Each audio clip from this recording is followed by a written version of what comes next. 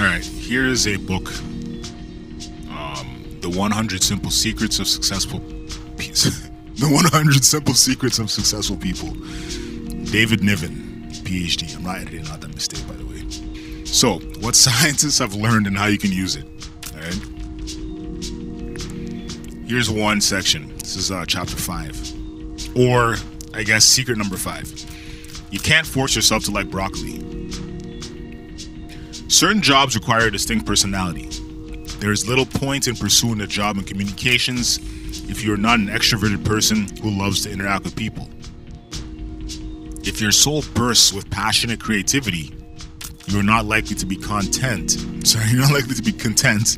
with a job in accounting. Personalities are like shoe sizes. They are not subject to our choice or preference, but they can be occasionally fudged with uncomfortable consequences. It's neither an accomplishment nor a fault to acknowledge that some people can speak before large audiences and be exhilarated by the experience, while others will be petrified. Some people can study an equation for years and be fascinated by it, and others would long for human interaction and variety. Realize who you are, what your true personality is, and choose a future that fits it.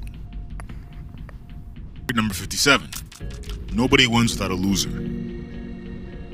On the path to success, you will sometimes confront situations in which you must directly compete with someone and your victory will create bitterness.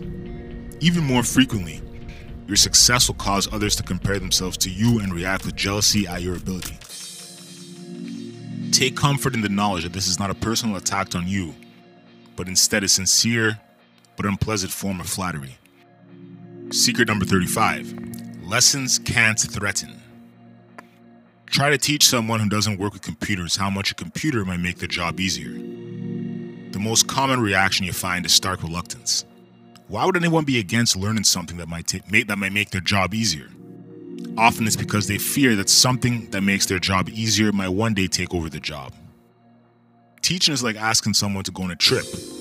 Just as no one is going to take you up on an invitation to travel on a trip from which they would never return, people will be reluctant to participate in learning about their own obsolescence. When you try to teach anyone something new, you have to make it clear from the outset that the destination is someplace we'd all like to go. This is my feelings about what's going on with technology right now. Secret number 87.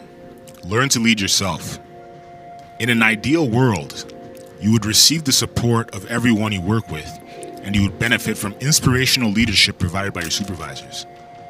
In a practical world, you may find yourself with a supervisor who is more a roadblock to your doing your job than a source of inspiration. As you grow more certain of your purpose and your talents, however, you'll come to rely less on the attitudes and the abilities of those around you and more on your own passion and ability.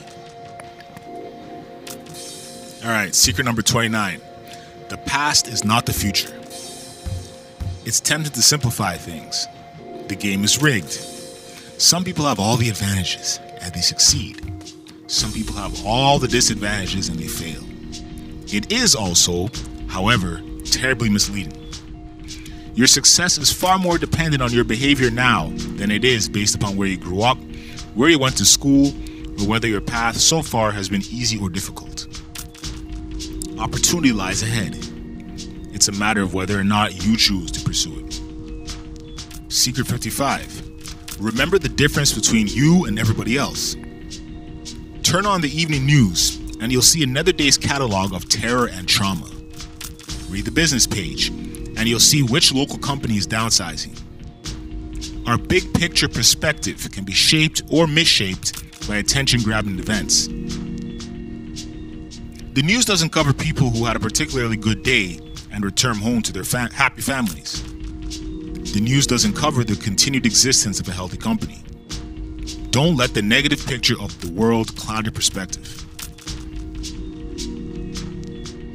People are 7 times more likely to be optimistic about their personal future than they are about the future of their generation.